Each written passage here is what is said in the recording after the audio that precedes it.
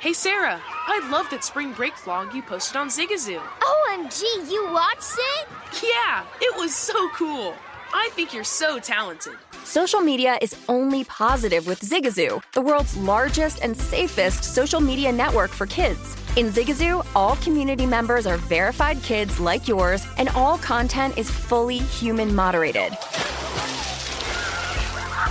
Try out Zigazoo this spring break. Download the Zigazoo app today. Welcome back to Dealing Together. First caller? I bought 3 sweaters to get the 4th free. Oh, you got fleeced. Next caller. I traded my old Samsung at AT&T for a new Samsung Galaxy S24 Plus and chose my plan. That's not a bad deal. It is not. Our best smartphone deals. Your choice of plan. Learn how to get the new Samsung Galaxy S24 Plus with Galaxy AI on us with eligible trade-in. AT&T. Connecting changes everything. Offers vary by device. Subject to change. S24 plus 256 gigabyte offer available for a limited time. Terms and restrictions apply. See att.com/Samsung for details.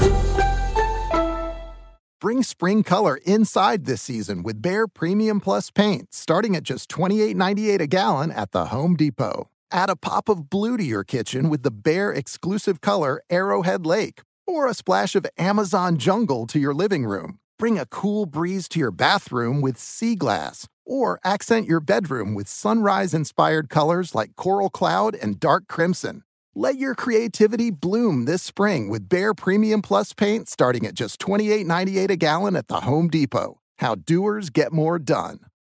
Are you ready to move your career forward? Make your comeback with Purdue Global and get college credit for your work, school life, or military experiences. With these credits, you may have already completed up to 75% of your undergraduate degree. You've worked hard to get where you are. It's time to get the recognition you deserve and earn a degree you'll be proud of. One that employers will trust and respect. When you take the next step in your life and career, make it count with Purdue Global, Purdue's online university for working adults. Start your comeback at purdueglobal.edu.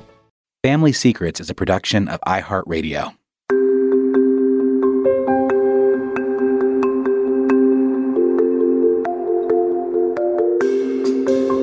I'm Dani Shapiro, and this is a special bonus episode of Family Secrets.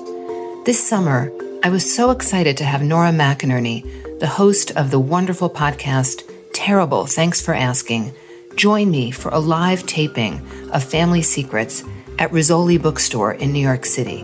This is part 1 of our conversation.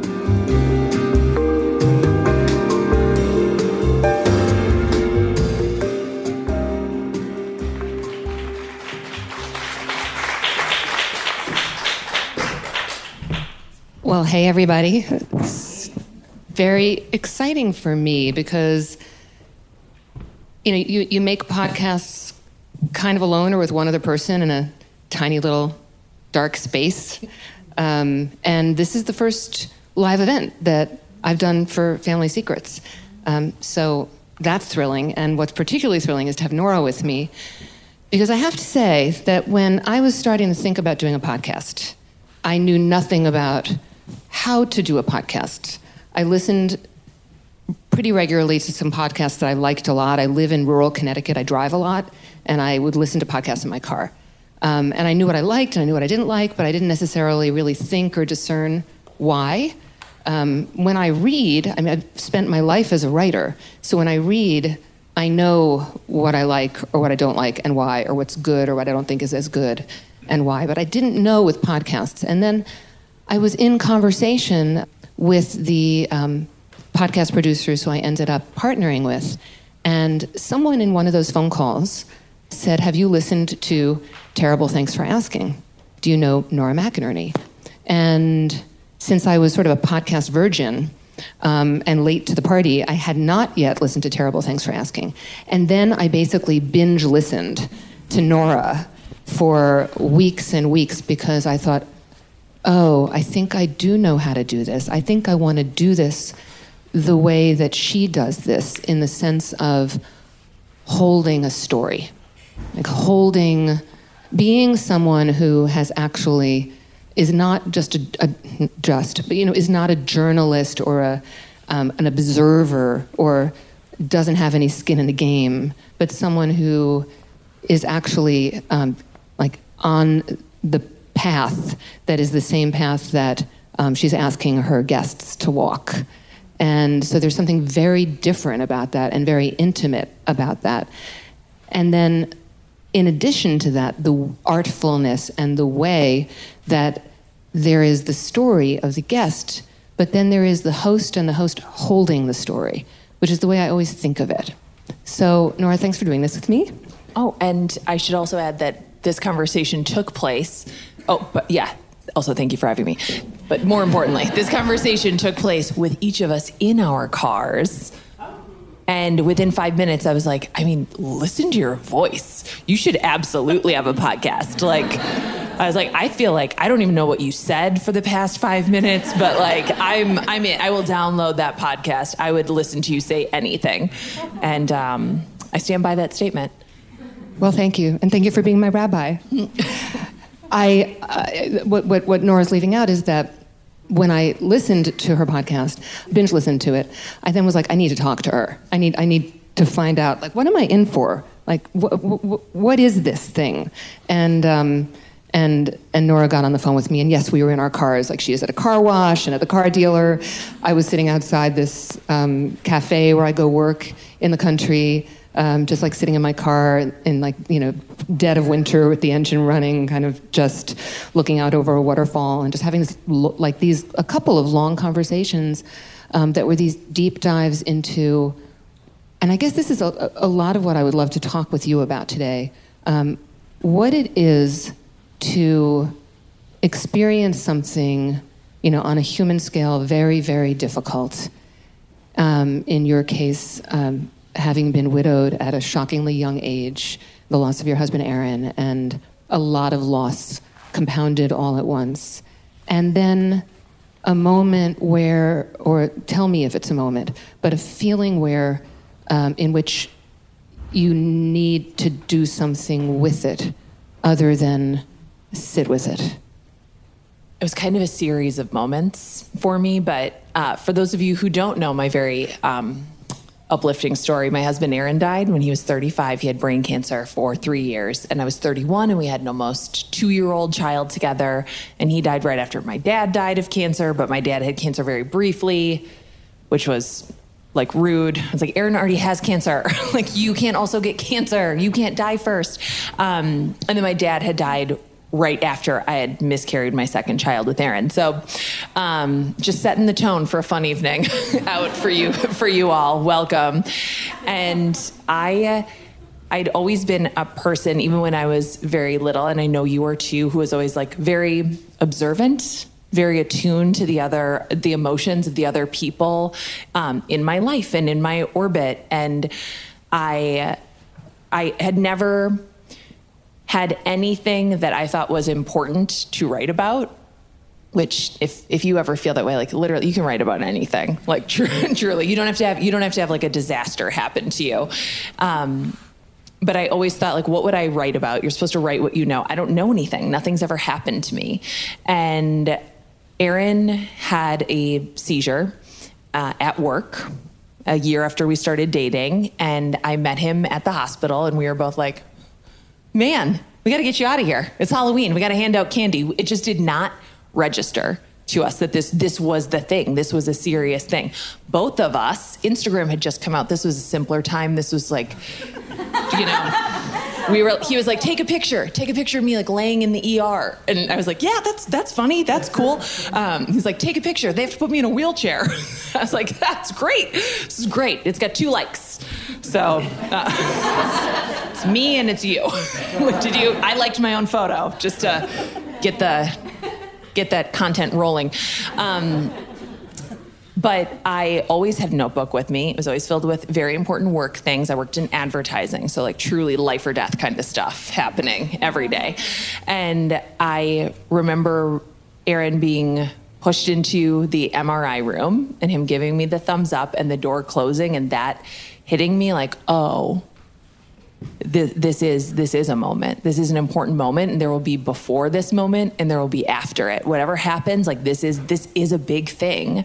And I sat in that hallway, and I wrote everything that had happened. And I didn't think that it was for anybody else, but a part of me knew, and I wrote this in that same notebook, that I had to keep my eyes open for this, even though I didn't want to. I didn't want to remember seeing him going like this. from that room. I just wanted to go home and hand out Halloween candy. And at first, when I started writing about it, again, this was a simpler time. I used Tumblr.com. And I password protected it. I didn't want anyone knowing all my secret feelings. Like, nobody cared. And then I just got tired of writing group emails to people, which I'm sure you've written quite a lot of group emails lately. You have to keep so many people updated when your life turns upside down. And I took the password off it, and I was like, I'm only going to be writing here.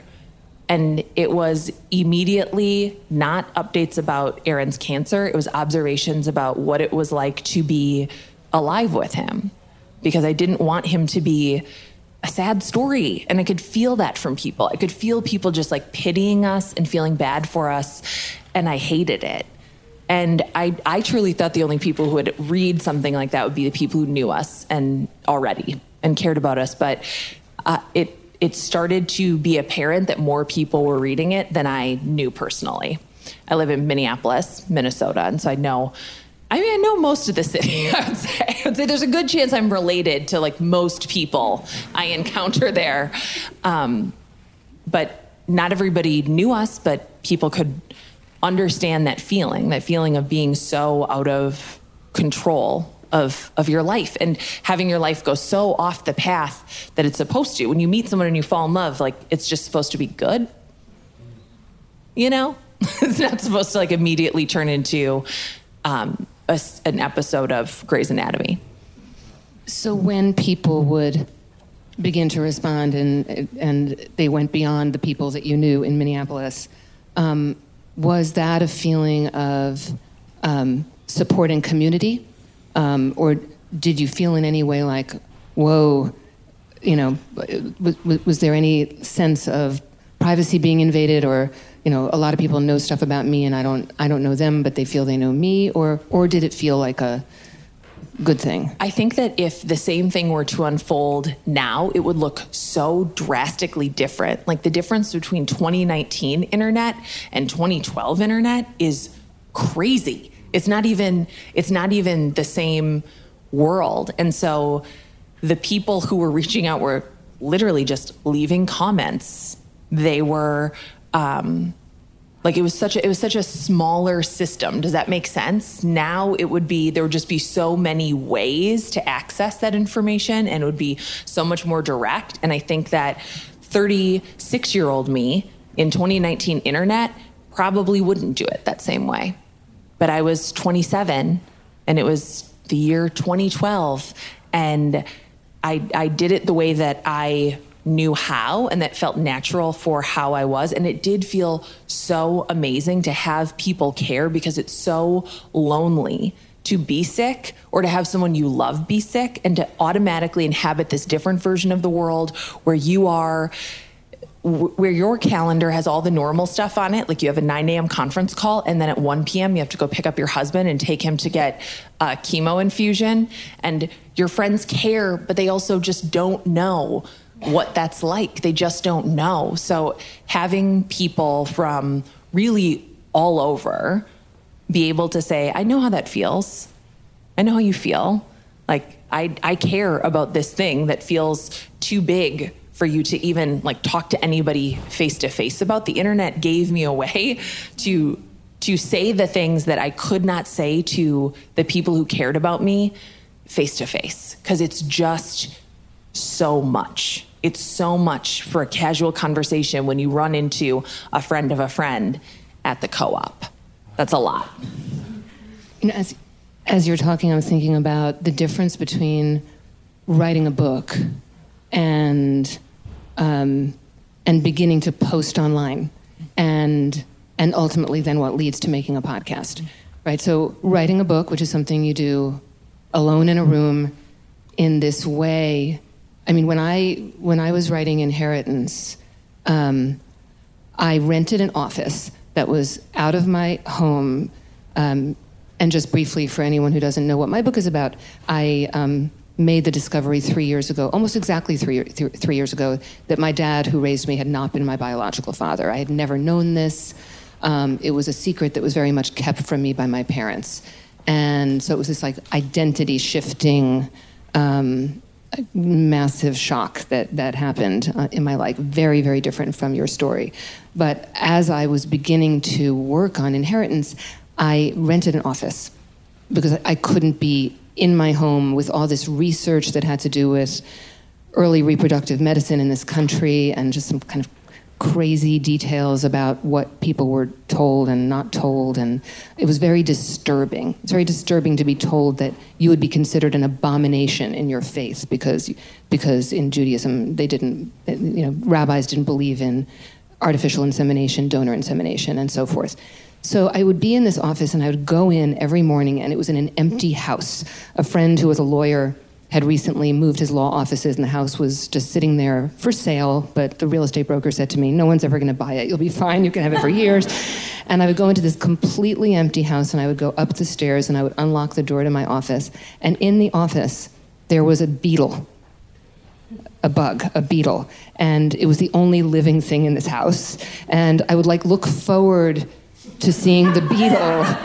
And I would wait for the beetle to make itself known each day. And they'd be like, oh, there's the beetle. Wow, the beetle's finding something to eat here. It's like, still, there's my beetle.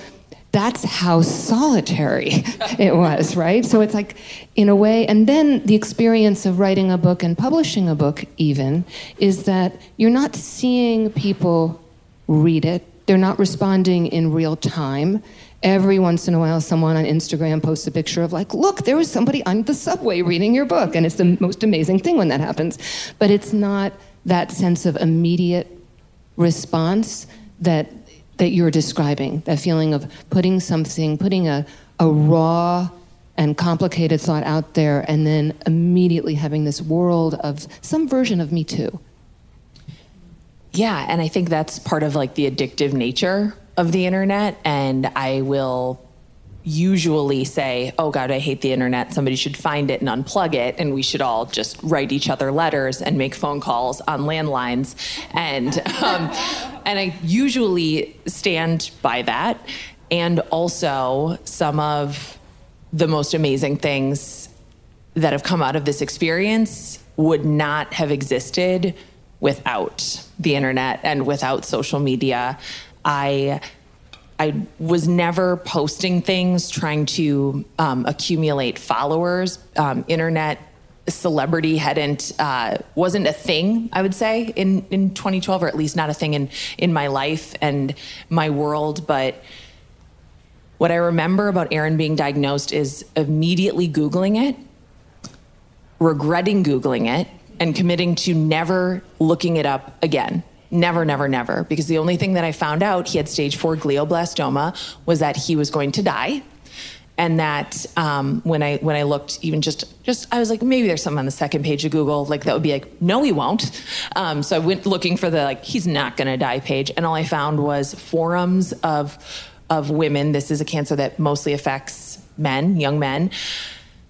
Pages and pages of forums of women who were just chronicling their husband's cancer.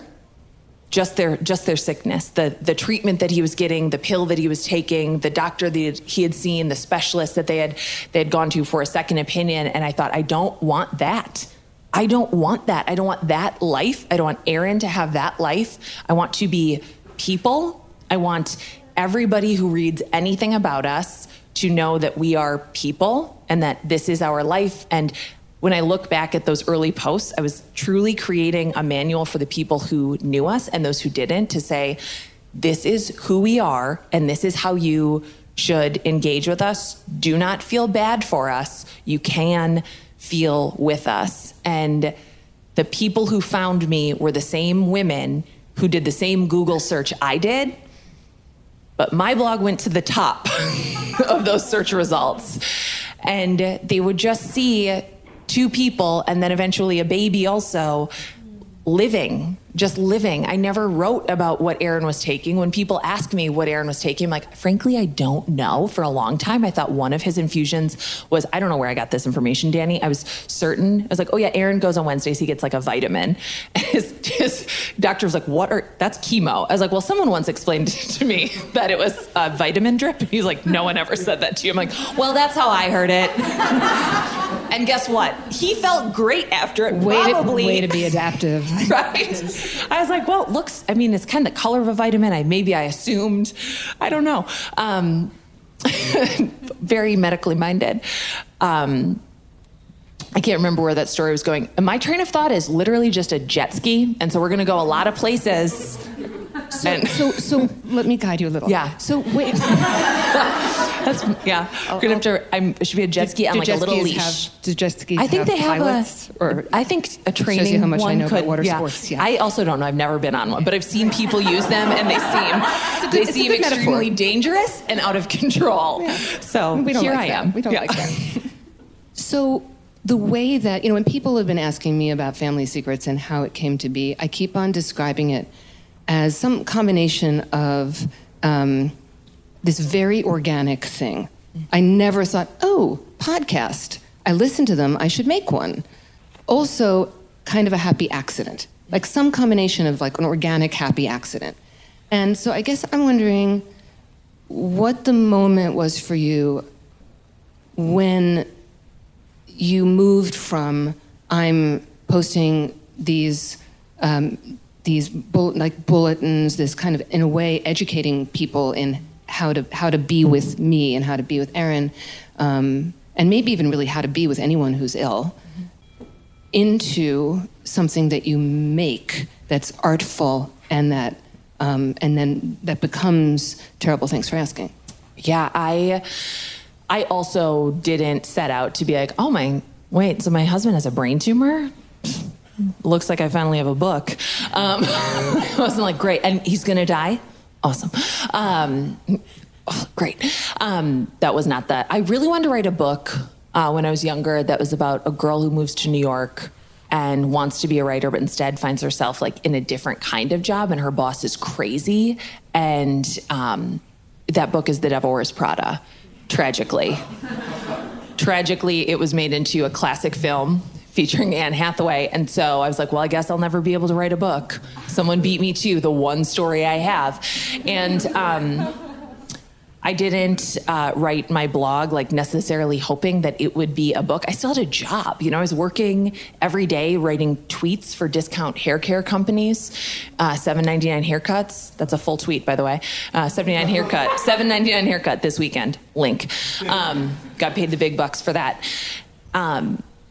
So it's not as if I was sitting there, calculating how this could be a thing. So this is how it happened. This is like my origin story, is that everything that I ever posted, Aaron read. Aaron saw every picture, he read every caption, he read every post, because it wasn't my story, it was the story of our family. And my dad died, which I already told you, but guess what? My dad's dead. I'm gonna say it as many times as I can. My dad died and I had to write his obituary, and I have 3 siblings, and I write a draft, they all edit it. It's the worst collaborative effort that you can imagine. And because we're like, I don't know what is important to Dad. Like my brother's like, I don't think that part's important. I'm like, well, to me, it felt like that was you always write somebody's obituary customarily after they die, which does make sense because it's kind of a bummer to write. But I didn't want to go through that again, and I didn't want to be the person who wrote the final word on what Aaron's life meant, because he was so unique, he was so funny, and the night that he entered hospice, and we had no idea what that meant, other than you can't have any more chemo vitamins, we went home and we put our baby to bed, and I opened up my laptop and I said, I think we have to write your obituary right now. And he was like, okay. I really wanted to watch Game of Thrones. I'm like, we'll get to that. We will do that. And we paused Game of Thrones and we sat down and we wrote his obituary together. And the first line of it is, per mort, Aaron Joseph, age 35, died on November 25th, 2014, due to complications from a radioactive spider bite. And revealed his identity as Spider-Man, and gave, a shout out to his first wife, Gwen Stefani. And it mentioned, the band that he was in high school. a local band called the Asparagus Children. Anyone heard of it? Weird. Okay. Weird. That didn't get past Anoka County, Minnesota. Oh, strange. And I didn't think that they would publish it, but we wrote it, and it turns out they will publish it because an obituary is an advertisement for your death. So you pay for it. They'll publish whatever you want. So take that knowledge home tonight. And they published it after Aaron died, and it went viral like crazy everywhere on the internet that I looked for distraction from planning his funeral, which actually he planned, so I really didn't have much to do, but implementing those plans. He was there. His face was there, and it's because it was so true to who he was, and that is so rare. That's not something that you see all the time. People loved that, and a woman named Jessica Regal emailed me and said, "I'm so sorry about your husband. And I'm an agent. Maybe in like 5 years you'd want to write a book." And I replied, and I was like, "I probably would write it now, honestly." And she was like, "That sounds insane. We'll talk in 5 years." And I was like, "No, I really do. I want to write it now because there are so many books written from distance of time. And those are wonderful. A lot of them helped me when Aaron was diagnosed, after Aaron had died. And I wanted to write something while I was in it, while I was in all of that chaos, because being in something is also a perspective. And so I 2 months after Aaron died, I was here in New York City, wearing I was wearing like an outfit from J. Crew, like on the, I can't think of the word, mannequin, that's the word. Where, they dress J. Crew models or mannequins in many layers. It's too many layers. Was it winter? It was winter, but not that winter. Not like a sweater, a shirt, and a jacket winter. It was too much. I thought I was going to die, but instead I sold a book. We're going to pause for a moment.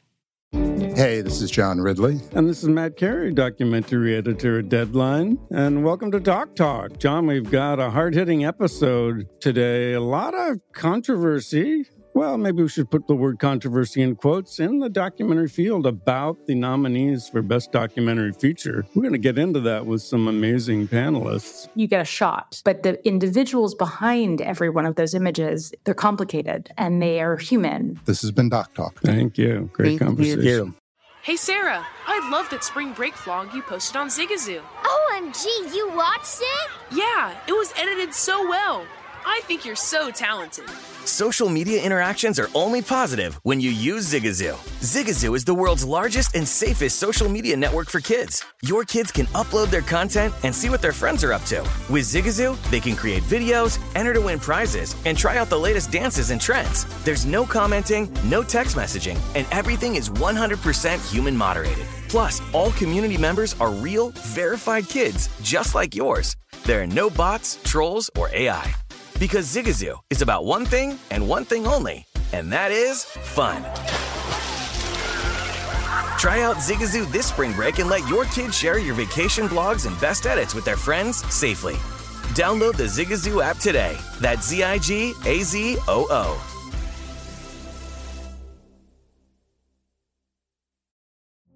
Witness the dawning of a new era in automotive luxury with a reveal unlike any other. As Infiniti presents a new chapter in luxury, the premiere of the all-new 2025 Infiniti QX80. Join us March 20th live from the Edge at Hudson Yards in New York City, featuring an unforgettable performance by Grammy and Academy Award-winning singer, songwriter, and composer, Jon Batiste. The all-new Infiniti QX80 is unlike any luxury SUV you've ever seen. Smart enough to anticipate your needs even before you do. Every line, curve, and detail was thoughtfully crafted so everything for every passenger feels just right. Don't miss it.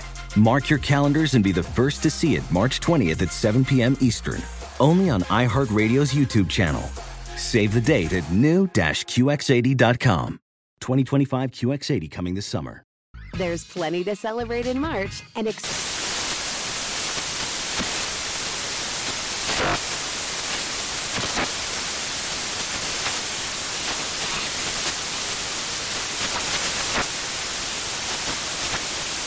National Craft Month with the perfect pizza at home class from Craftsy. And anytime is right to listen to iHeartRadio's iHeartCountry Radio. Discover more shows and movies for free.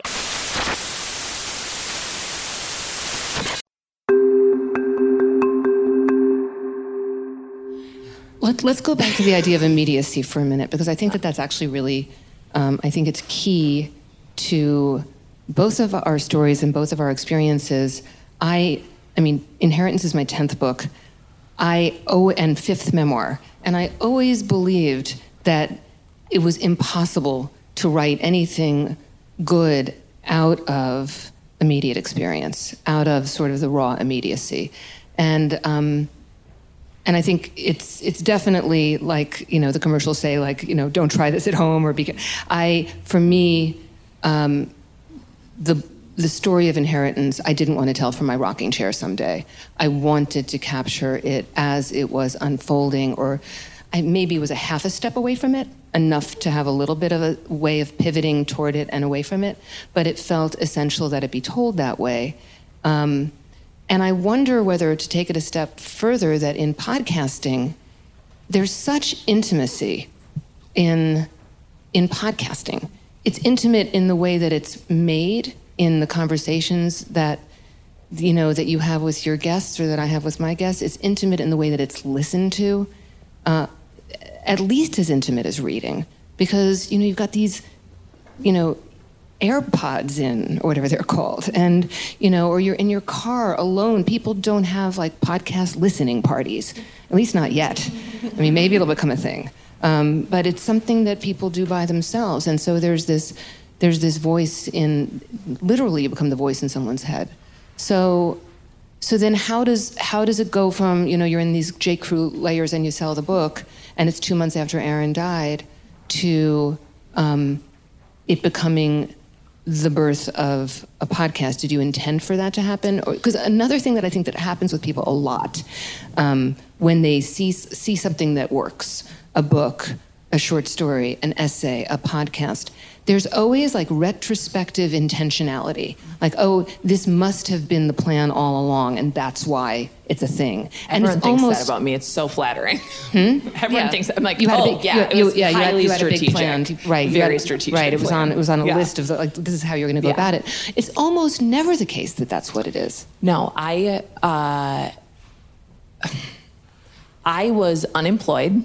So an unemployed, widowed mom with a toddler and a mortgage. I sold a book. I started trying to do freelance copywriting on the side, but I had this other full-time job, which was managing the emotions of anyone who had read that obituary, and anybody whose husband was sick, and anybody's husband who had died, and they would email me. They would email me because I was a person who had said something about it, and their friends and family didn't know how to talk about it, and so they weren't talking about it. And so I spent every night going through my emails and replying to every single person so that they would feel like someone out in the world heard them and felt with them, and that they weren't so alone, because you have to be pretty alone in this world to spill your guts to an absolute stranger over email in the middle of the night. And I know because I've done that. I have done that. Cheryl Strayed, she's gotten several messages from me. Like, I did not think, oh, like this would make a great podcast. Everything that I've done, because I also feel I am a lucky person. Aaron died, he did not have life insurance. I quit my job by not going, which was, I don't advise that. But I was like, oh my God, I forgot. And also I don't want to do it. But so many people, if you are lucky enough to be employed full-time and have benefits, go ahead tonight and read them, because you probably have 3 to 5 business days of bereavement leave. If your husband dies, if your wife dies, you have no time. You have to get back to real life. And many, many women who I was talking to or fielding their emails, they didn't have that. They had nothing. They had even less than nothing. Aaron did not have life insurance, but I had a mom who was still alive, who had a house that I could and did end up living in as a 31-year-old mom. That felt great. We were not the best of roommates, but I still do love her. And mostly it's mutual, I do feel. But Terrible Thanks for Asking was like the thing that I could do that seemed like it would help. It would help all of these people feel less lonely. So the first season is every single story is from my inbox. My first season, all 10 episodes, are all people who had emailed me before I had a podcast, before I had anything, people who had just sent me a message about something. I replied to them and said, so if I had a podcast, which I don't, would you want to be on it? And they were like, that sounds great. The title is a rejected title for my first book. Right? So I had a title, I had an inbox full of sad stories, and I had nothing more to lose. And so I sent out a tweet and I said, who in Minnesota makes podcasts? Great. Didn't even Google it. Okay. I was like, right to Twitter. And if I saw that tweet, I would be like, Google it, doofus. But someone who's nicer than me was like, there is someone who makes podcasts in Minnesota. His name is Hans Buetow. And that man became my producer, and we created this show together, and that's how it all happened. And I would love to be able to say like this was all the plan, but really I do know one thing, which is that the plan was to at least make a thing. Every episode is a thing that somebody can point to and say like, it felt like this, or parts of it feels like at 5 minutes and 38 seconds, that's how I feel. That's how I feel. So you and I talked on the phone the other day about whether this kind of work is therapeutic or cathartic. People will often say about writing memoir, and they will also say about this kind of podcast, either Family Secrets or Terrible Thanks for Asking, a feeling of, is this somehow like a form of therapy? Or I remember years ago as a memoirist, somebody for the first time asking me a question about my first memoir, it must feel so cathartic question. And at the time, I actually found it like, I bristled at it. It was like, it's not catharsis, it's art. And of course, these are not mutually exclusive. But I wonder, and I actually don't find writing memoir cathartic, but I do and have found the conversations that I have either when the various places where I record Family Secrets, my basement in Connecticut and my son's old playroom, like hunched over my recording equipment with like the big stuffed, hippopotamus from when he was 2 sitting in the corner and like, baseball, paraphernalia and stuff like that. Very glamorous. Or in the studio with my guest on the phone or with my guest in the room. And it almost doesn't matter where or even whether the guest is in the room. And actually, I remember you saying to me early on, it can feel even more intimate when the guest is not in the room. You're just in this kind of cocoon of just voices and silence and pauses and this interaction that can feel almost like a confessional booth in some way. And to me, that has felt... I don't like words like cathartic or therapeutic, but there's something that happens that really feels transformative, both hopefully for the guest, but for me.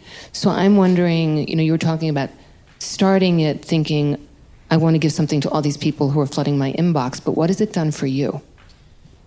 Also, people who listen to your podcast find it therapeutic. And that's a very good. I hear a lot of like sobbing by the side of the road, pulling the car over. Everyone's looking for a way to cry in their car or on the subway, whatever is available to you. Big fan of like a good public cry. The first season sounds so different than the current season, and that is because it was my form of therapy.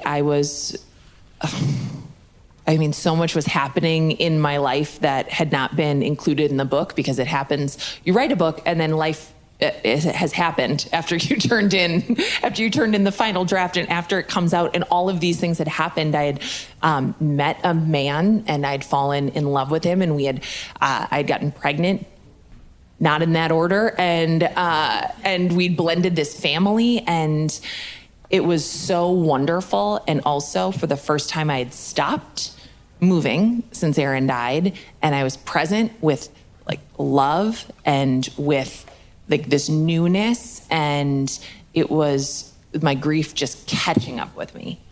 And you can hear that in the first season for sure, is that all of the things that I thought that that I had processed by writing a book or by starting, this nonprofit, Still Kickin', that honors my husband and anybody going through something hard, by just staying busy, I felt like maybe I wouldn't have, I felt like I would avoid the grief. Like it would expire and I'd have just avoided it like a genius. Like, I don't know why everybody doesn't do that. Like, you just stay really busy, time passes, and like you've ducked down and the grief has shot overhead. It totally missed you.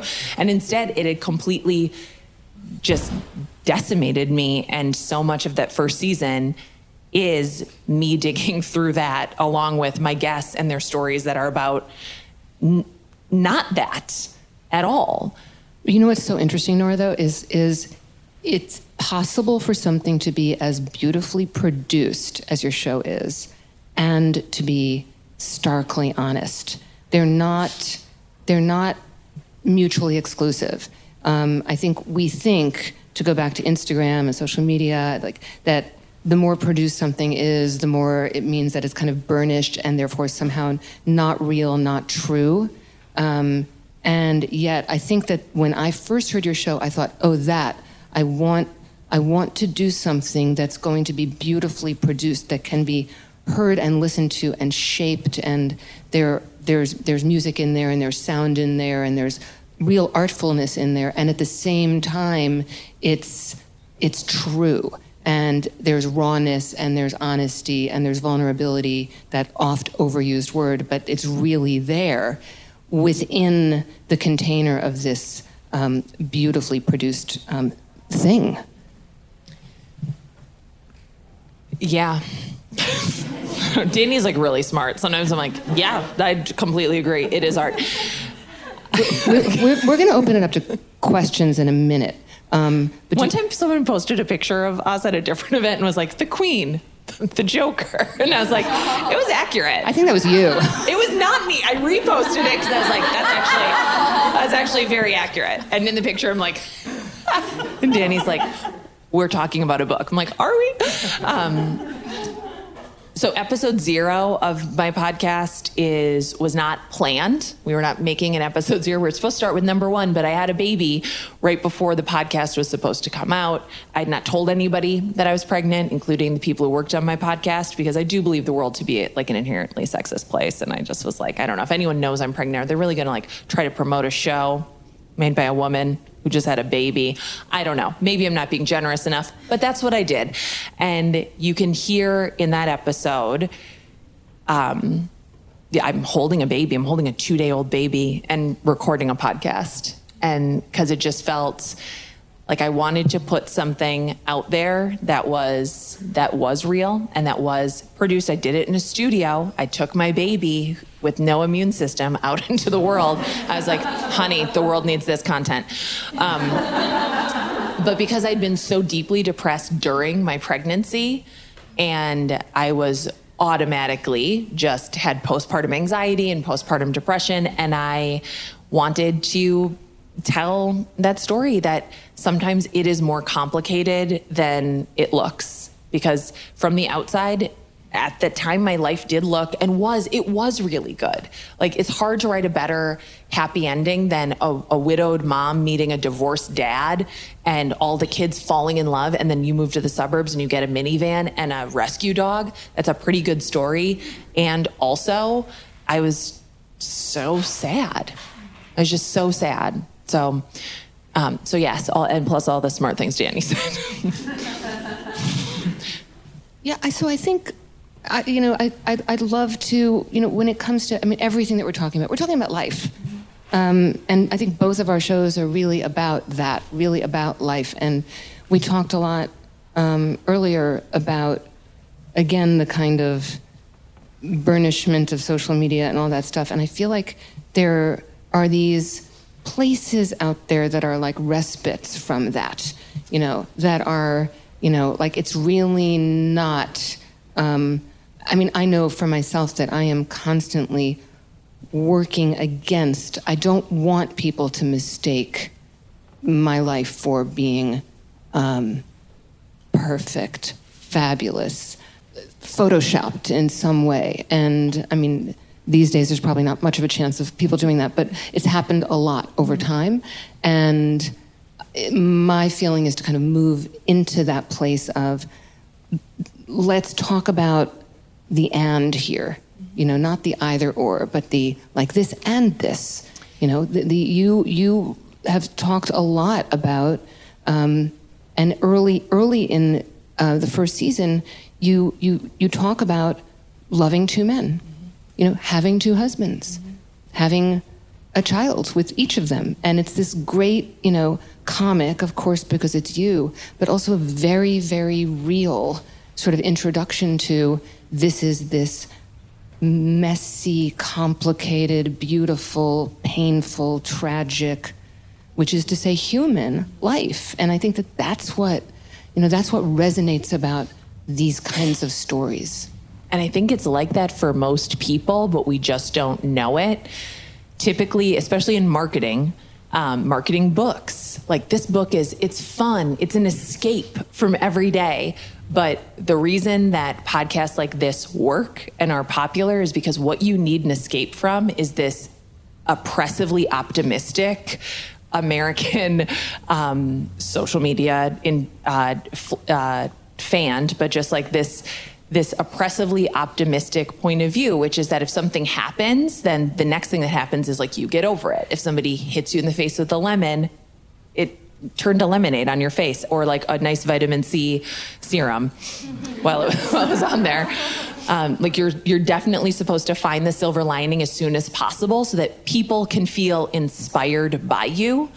And we need stories that are not just bummers. Nobody's interested in a story that is just a sad story. And also, nobody's story is just a sad story. Even if your story makes people really sad, even if people are like, Danny, your dad wasn't your dad. Like, your story is also a story about love and life in all of its complications. And I do want my kids to know more than anything that this is not the exception to the rule. Like, at all. Like, this is just the rule, actually. Like, really, really bad things are going to happen in your life, and also really good things. And then most of it is going to be so dull you won't remember it. Like, today on the airplane, I looked over. There's a woman sitting next to me, and I was like, I'm sorry, did I stand up to let you in? Or did you have to climb over me? And she was like, you stood up. And I was like, I have no memory of standing up for you. Just wanted to make sure I'm not the worst person on this plane. That is how dull most of our lives are. Like, I was like, I don't even remember standing up for you, lady. That's how little of an impression you made at me. Like, so anytime, like, and it's all temporary, and most of it is going to be just like a 5, and that's a pretty good day. And so when you're having a 1, like, you'll be at a 5 soon enough. And when you're at a 10, like, savor the flavor, because you're going to be leveling it out all over again. Virginia Woolf describes that as the cotton wool. It's like the cotton wool of daily existence. That's what we're in most of the time. And there's one thing that I want to like just end this part of the conversation with, which is terrible, thanks for asking. I have this dear friend, Buddhist teacher, some of you may know or have encountered, named Sylvia Boorstein. Sylvia's version of that, when somebody says, how are you, is couldn't be better, always true. Not couldn't be better, but just couldn't be better. Can't be better than I am right now. So maybe that's the sequel. The sequel, pretty okay. Pretty all right. Yeah. Thank you for inquiring.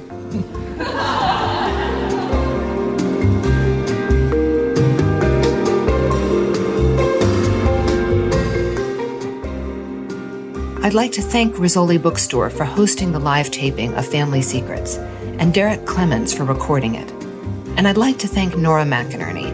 If you haven't already, be sure to check out and subscribe to her podcast, Terrible, Thanks for Asking. Family Secrets is an iHeartMedia production.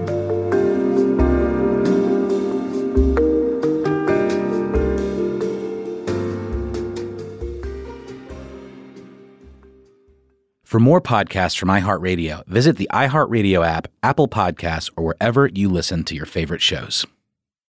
Hey, Sarah, I love that spring break vlog you posted on Zigazoo. OMG, you watched it? Yeah, it was so cool.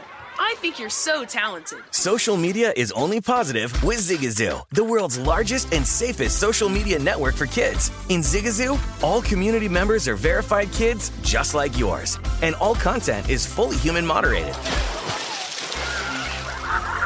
Try out Zigazoo this spring break. Download the Zigazoo app today. Does money stress you out? Let Facet flip your financial chaos into clarity. Finding Facet immediately put us at ease. Facet's innovative approach to financial planning ensures your money works as hard as you do, enabling members to experience the joys of having your finances in order. And that makes us Facet for life now, I guess. Visit Facet.com, FACET.com to learn more. This ad is sponsored by Facet. Facet Wealth is an SEC registered investment advisor. This is not an offer to buy or sell securities, nor is it investment, legal, or tax advice. These testimonials are from current Facet members who are not compensated. All opinions are their own and not a guarantee of a similar outcome. Hey, this is John Ridley. And this is Matt Carey, documentary editor at Deadline. And welcome to Talk Talk. John, we've got a hard-hitting episode today. A lot of controversy. Well, maybe we should put the word controversy in quotes in the documentary field about the nominees for Best Documentary Feature. We're going to get into that with some amazing panelists. You get a shot, but the individuals behind every one of those images, they're complicated and they are human. This has been Doc Talk. Thank you. Great conversation. You. Hey, it's Malcolm Gladwell, host of Revisionist History. eBay Motors is here for the ride. Your elbow grease, fresh installs, and a whole lot of love transformed 100,000 miles and a body full of rust into a drive entirely its own. Brake kits, LED headlights, whatever you need, eBay Motors has it. And with eBay Guaranteed Fit, it's guaranteed to fit your ride the first time, every time, or your money back. Plus, at these prices, you're burning rubber, not cash. Keep your ride or die alive at ebaymotors.com. Eligible items only. Exclusions apply.